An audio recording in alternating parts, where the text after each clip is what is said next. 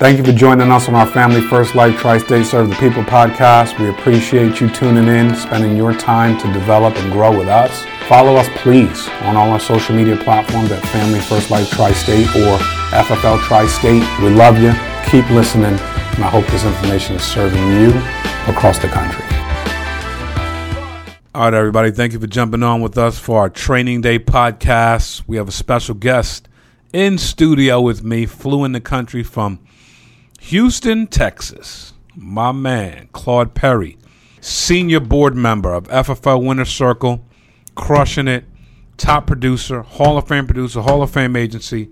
Guy's a complete stud, and he's in studio with us today. We're excited. My man, Claude, how you doing, buddy? I'm blessed, man. Thanks for having me. Yeah, we're blessed to have you, and, I'm glad that we got this on the calendar, got it scheduled, and got you out here. It's been an honor having you in today. How you feeling, man? I'm feeling great. I'm glad I came. It's well overdue. I think this is a must. I think I'll do it once a month now. We'd love to have you, man. A constant guest, but a new guest on our show, and I want to comb through a lot of things with you. First off, how long have you been in the business? How long have you been with Family First Life? So I've been licensed for maybe 5-6 years. FFL 3.5 years. Okay. So 3.5 years. I remember Vegas annual convention. It was like late. It was like 11 p.m., maybe even midnight. And you and I are walking what was that hotel? That Caesar's Palace. Yeah. And we're just talking about life and situations. And that was a long time. That felt like that was probably 3 years ago. That was 3 years ago. First convention. That was your first convention? My first one. Okay. What is the difference for you at that time? You're trying to comb through stuff, figure stuff out, and grow. To now you have this massive agency, and you're still trying to grow. But what is some of the differences that you see today? A lot. Off the rip, I believe that there's 2 ways to run a business: lemonade stand and Amazon. The goal, right? This guy's the best, bro. The goal for me is to be Amazon, and I think from keeping it 100, it was more so lemonade stand prior. I just sold insurance, recruit people, move how I moved. Now get more intentional and organized is a big deal. Love it. So that's a massive statement. I mean, first off, the Grand Canyon cuts right through the lemonade stand in Amazon. So can you walk us through your mindset on Amazon or the concept behind building a business? Facts. So the concept I see in building a business is it self-sustaining, right? If I were removed from it, would it run still? So with lemonade stand, I was making lemonade, selling lemonade, tasting lemonade. I was selling, I was recruiting, trying to figure out contracting. Now it's a spot where you're trying to get better at working on your business, far as staffing, far as systems that keep it running without me having to turn the knob. Love it. Walk us down your journey a little bit through FFL and where you are today. Yeah, so when I first got here, kind of piggyback off my first year, I was so hungry.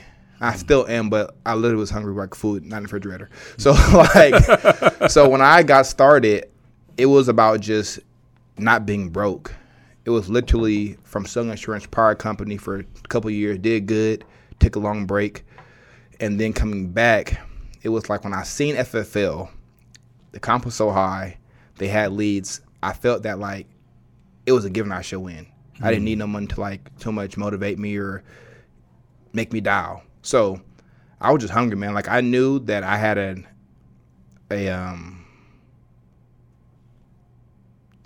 not a learning curve. Well, yeah, learning curve, but more so of like a growth curve where I had to be a better person, be a more diligent, be more responsible to have more. Right. So it took me doing more work on myself, to be honest. It took me more so cutting out things, right? Becoming the kind of person I would recruit. So for me, man, I just wanted to just sold a lot. You know, I'm being honest. Like I didn't like know too much back then. I just knew that if I sell a policy, I get paid the next day. And if I recruit you, you sell a policy, I get paid next day. It probably changed more than me getting paid when I hired Sue Hill. he hired Alondra and Josh. And I watched the business model change from us just hustling and bustling to numbers stacking up. Yes. And I seen the power in serving people, the power in mentoring, the power in adding value. And I had folks asking for help, and I didn't fully know how to help myself. So it took me doing more work on myself, habits, rituals, become more strong mentally to help them more externally, I believe. That's strong. I love it, man. You know, life's a journey. You know, we're trying to figure things out as we go. We're trying to grow mentally. We're trying to make less mistakes. We're trying to, cut the time down from one spot to the next spot. We're trying to also educate people around us to do the same thing. I mean, there's all kinds of things on this journey called life, but then you add in business and it takes on a different meaning. And you're walking through that, right? You're literally walking through that, top producer, killed it in the field or killing it in the field still. Talk to us a little bit about duplicating top producers, like helping other people go out there and help 30, 40 families a month. Facts. So for one, like when the why is clear, the how shows itself. So once I got focused on why I want to help people, why I want to build a team, it started happening by itself. Again, when I hired Suhail or recruited Suhail, it changed because I never had someone around me. I never had someone around me that was so coachable, which meant he was hungry for information. He was literally asking questions. Suhail would show up to my house, 2 hours drive every day to dial. Every day that we did dial. And we would go to Richmond, California, which is not a sunny side white picket fence area. It was a very rough area. And he would be with me door knocking in trenches. And he didn't flinch though. Yeah. He didn't flinch. And I seen how his life changed from being a Panda Express employee, his sister at Target, and Sam 17, to them all getting licensed and their life elevating, man. From being in an apartment with their family to buying property to moving to a different city to going to different states. So I got a different kind of feeling about it after him. Wow. And then Howard Alondra and Josh, and they're rock stars, and they had a process too, working at BJ's and being at a prior company and just learning, this business. And then once they figured it out, they basically just fast tracked it. Yeah. But for me, when I got clear that you only get more from helping more, there's no other way to do it. Like, you literally cannot have more. Ain't no self-made millionaire. You have to build other people. The word says be a fisher of men. So for me, I knew that, if I could just figure out how to, one, be the best I can be, get my habits going, and model that, the right people are going to figure it out with me. No doubt. And, you mentioned Josh and Alondra. They killed it. I mean, they did duplicate systems. They did duplicate work ethic. They sold a ton of life insurance. You watched it. Then they built their business and became integrity partners. So it's got to be unbelievable for you to watch that, see that as part of your lineage and as a beacon to everyone else in the winner's circle that, hey, this could be you too. How does that feel? Team. Team is a big word for it because, I remember when we first started, we all were in Telegram and we'd all post our sales, ask questions. But even from the start, when Alondra wasn't selling, 100 families a month, she was always answering questions in the group, asking feedback, asking questions, doing all the right things, calling when she was in the home, texting when she was in the home. She was following the recipe. So for me, it gave our team culture. It gave our team some momentum. That's to awesome. Have, let's build something together. No doubt. That's always the best. I mean, every time I smile or laugh the hardest, I think about the early days. The early days are when you're scrappy. You're throwing everything against the wall. And you're literally looking for 3, 4, 5 people that are willing to wake up as early as you, that are willing to go to sleep as late as you, that are willing to dial as long as you, that are willing to show up on the office on time and get the things done, recruit a team, and go out and help families. And those are the best times. Yeah. But somehow, it doesn't seem easy to keep the mind there, in scrap mode. Especially here at FFL, people become successful here. It's actually, you see the success. You see them go from wherever they were, from living in the apartment to the penthouse, if you will, or you see people go from wherever they started to a new place in life. You visually see it. You see them go from low business acumen to higher business acumen. And it's hard to keep that scrappiness throughout at times. So I've seen.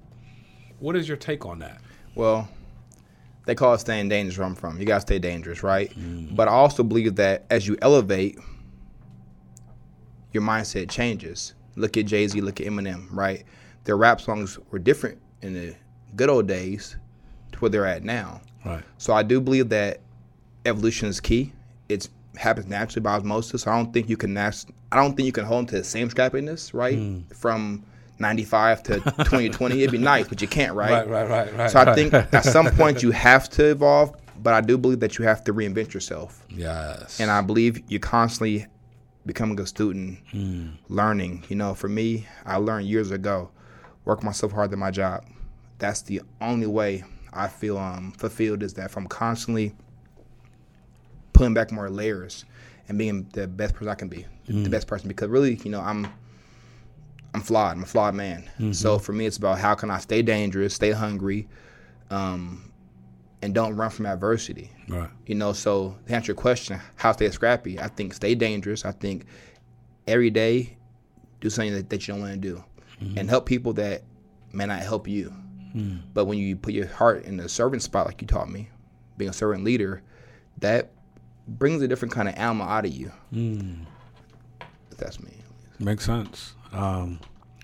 You mentioned something that I hold near and dear to my heart, and I've done plenty times. You said you have to reinvent yourself, you know, and that is a major key in life, in business, as a parent. You have to reinvent yourself. You're not parenting your kids the same way at 4 that you do at 8 as you do at 12, at 12 as you do at 16, at 16 as you do at 20. You're not a different person, but your strategies are different. You have to evolve. You have to evolve with what's actually happening, what's actually going on around you. Yeah. You know, we've evolved quite a bit, you know, through the pandemic and everything else. What are some things you've done to adapt, evolve, and reinvent yourself throughout the years? For me, you know, a lot off the top of my head, I believe that my relationship with God made me respond to things differently. And I believe that the way you respond to something is like taking a freeway exit. If I have a habit, like where I grew up at, step my shoes were fighting. I couldn't carry that on my whole life. So as I evolved, I started handling things with grace and empathy.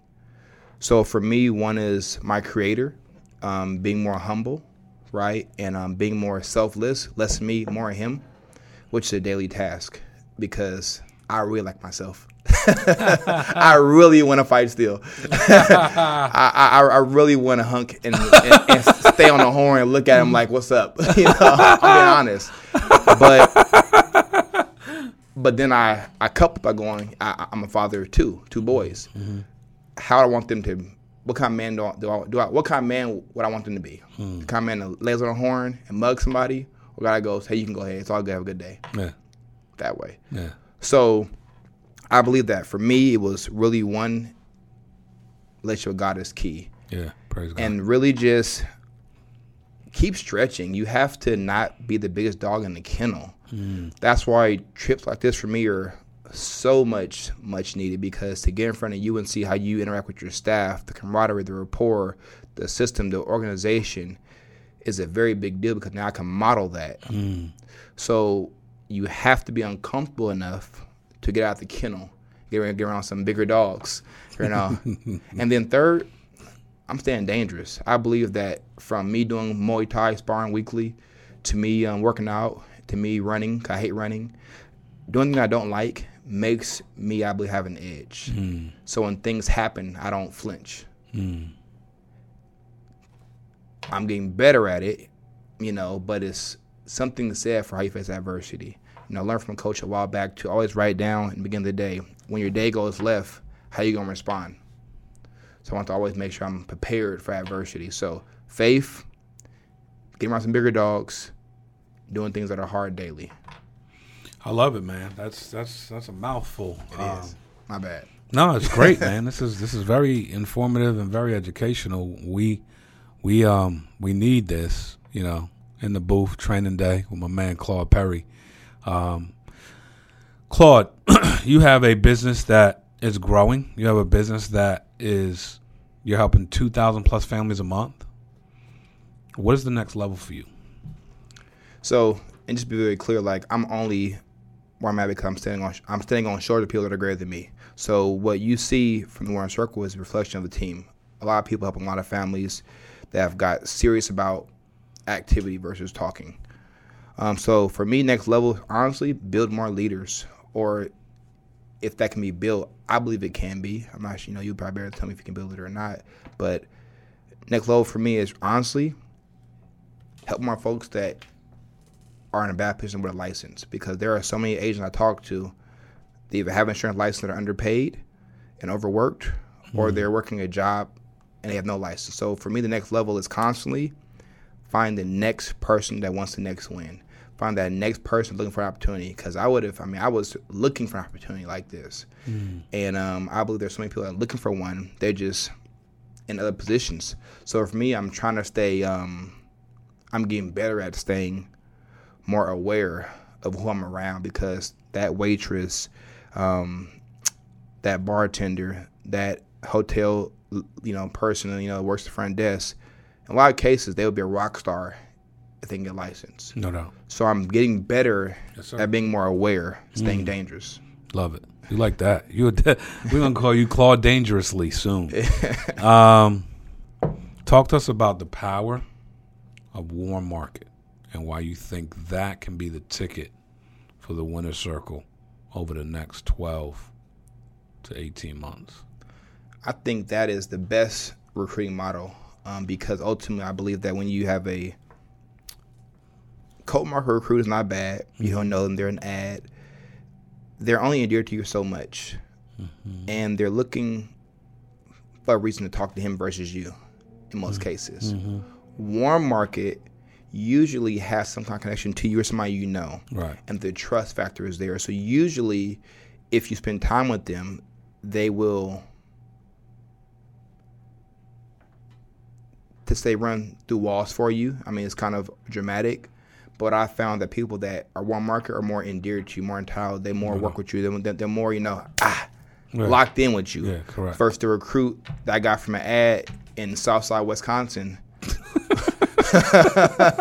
He may be here today, going tomorrow. But when I look at, hey, shout out to Wisconsin, Southside. Yes, sir. And right, like, and if I look back at my business, man, everybody that we're the tightest with, they were warm market. So it's kind of recipe. The cake, if it ain't broke, don't fix it. Right. It's amazing. I don't know if we got away from the concept. I don't think we ever went, if we ever screamed about it and went ham. I think it was a concept. Most of these big businesses are built through warm market. Do you think it's as simple as putting people on a list and calling them? Yes, I do. Yes. Yes, yes, yes, and yes. Yes, and yes, and yes, and yes again. I had a buddy of mine who I've known for years from MLM. Okay. 14 years. He texted me the other day. He goes, "Is this Mark Sell? Is this still Mark Sell?" I go, "Yes, sir." And then he goes, "Great, man. It's good. I was scrolling through my phone looking for a couple of people, and I came across your number." Now, he's into something. He's trying to get me into something. Okay? The cool part is I reached out to him and knew that. Yeah. Right? And then he starts, gorilla pitching me on this thing. I don't even know what it is, to be honest. And the only reason why I tell this story is because if he wasn't warm market, I would have never even responded to the text. Facts. we would have never spoke. I wasn't, whatever. I'm killing it over here doing my thing, but I'm just like, if he wasn't warm market, I never even would have responded to the text message. And it's like, the warm market creates such familiarity with the ability to gel and have trust levels that I don't know how you could build this business without it. And I agree. And I think it's probably fair to define warm market is not just family and friends. It's the guy at Starbucks, the guy at the hotel, the waitress you sing. No doubt. It's the ability to share what you have your hands on. Mm-hmm. So let me ask you a question. Why don't you think people use One Market to recruit? I think people don't want to get rejected from their friends and family. That's what I think. And their associates and people and the waiter and the this. And they don't want to put themselves out there. Now, at Family First Life, it's funny. At some of these other companies that do it rampant, you have to do it because the comp's so low that if you don't do it, you can't make money. Facts. Here, you don't have to do it because the comp's so high. We should not be running it this way. We should be. We have comp higher. We should be going after every bartender and every server and every, hotel front desk man. Like, because the comp's so high that they can do well. So it's the reverse that needs to get reversed, and we're working on that right now. But I see the concept of what can happen with a warm market machine and how people can, it's glue. It's like hot glue. It's sticky. And people know that that this person is here for me, not against me, and they want to help me out. And I'm able to take tutelage and listen to some of the things that they suggest. Yeah. As opposed to cold market where it's almost like, don't touch me. Don't touch me with that. Miss me with that. Yeah. Because they don't know. They don't know that they don't know. And they don't really know you. And they're hoping that half the stuff you're saying is true. And they have an easier tap out level. And both work. So don't get it twisted. Both do work. But the biggest businesses of Family First Life have warm market roots. Yeah. So, and if I'm honest, as a leader, I have to get better at training on warm market because I personally got away from it because that's how I was brought in, recruiting warm market. That's how, the Sahils, the world, and people were hired because warm market. Mm-hmm. We had a certain dialect, a certain script, a certain order of operation. What I can do better in my circle is creating an event around hiring, an event around a BDM versus coming just looking at business. You're coming to an event because I was in MLM prior and I did good at it. And if I'm honest, the business presentations were an event. They were an event, music, activity, all things that we may poo-poo about, but it works. Not only does it work, dude, I'm not recruiting you to sell juice. Facts. I'm not recruiting you to sell, Band-Aids. Yeah. We're helping families with life insurance with the highest comp in the industry. Music, we should have better music. We should have louder music. We should have more snacks. You know what I'm saying? Smoker. You know what I'm saying? Whatever. That's actually good stuff. That stuff's not the problem. Make sense? Yeah. It's recruiting to an inferior model versus recruiting to a superior model. If we can recruit to a superior model, why wouldn't we do it at ridiculous scale? That's what matters. Because people still like listening to music. People still like snacks. People still like smoke. None of that was ever the problem. Yeah. None of that was ever the enemy. This all that stuff is good stuff. So let's do it at a hyper scale. We're going ham. Winner Circle's going ham. So I'm excited about what's ahead. If you can give a parting shot to somebody, a new agent, someone who wants to build a big business. A parting shot, say it a different way for me. If you could impart something, wisdom to someone right now that's listening. I like the way you asked that. Yeah. I love the way you asked that. What would you say to somebody? So first thing I would say, figure out what you want. Because if you don't have a clear defined goal, you can't hit a goal. So I would clear define on paper what do I want. And I would make sure people around me that I'm depending on have been there or going that direction. And if you get started here, don't underestimate training and activity, because if you're not confident on the phone, the only way you can gain confidence is by calling. If you're not sure how to sell a policy, you have to sell a policy to get sure. Wetmore says you can't learn how to fly an airplane without flying an airplane. Right? So I would just encourage you, if you're looking at this business where you just started, be very clear on what you want and write it down. Where the focus goes, the energy flows. So I will focus on what I want exactly, and I will figure out what kind of cut out my life. And chances are some things you're going to cut out your life going to be the hardest things you can do your whole life. But for me, I cut things out, cut people out, and then I had room for more things. So I figure out what I want, cut things out, train, and like he said earlier, don't be the person that worry about family and friends or partners or girlfriends or boyfriends saying it's bad. I think you have to go to that dark period that Tim Grover, call it, your dark side, where you cut everybody else out, focus on you. Put your mask on first and just know that if you're okay, the kids will be fine. If you're okay, she'll be fine. But you got to take care of you first. I love it, man. Dropping gems as you do. Appreciate you coming in the booth with me. Big stuff coming from FL Tri-State. Big stuff coming from our Training Day podcast. Keep listening. We appreciate you. We want to bring you value. God bless.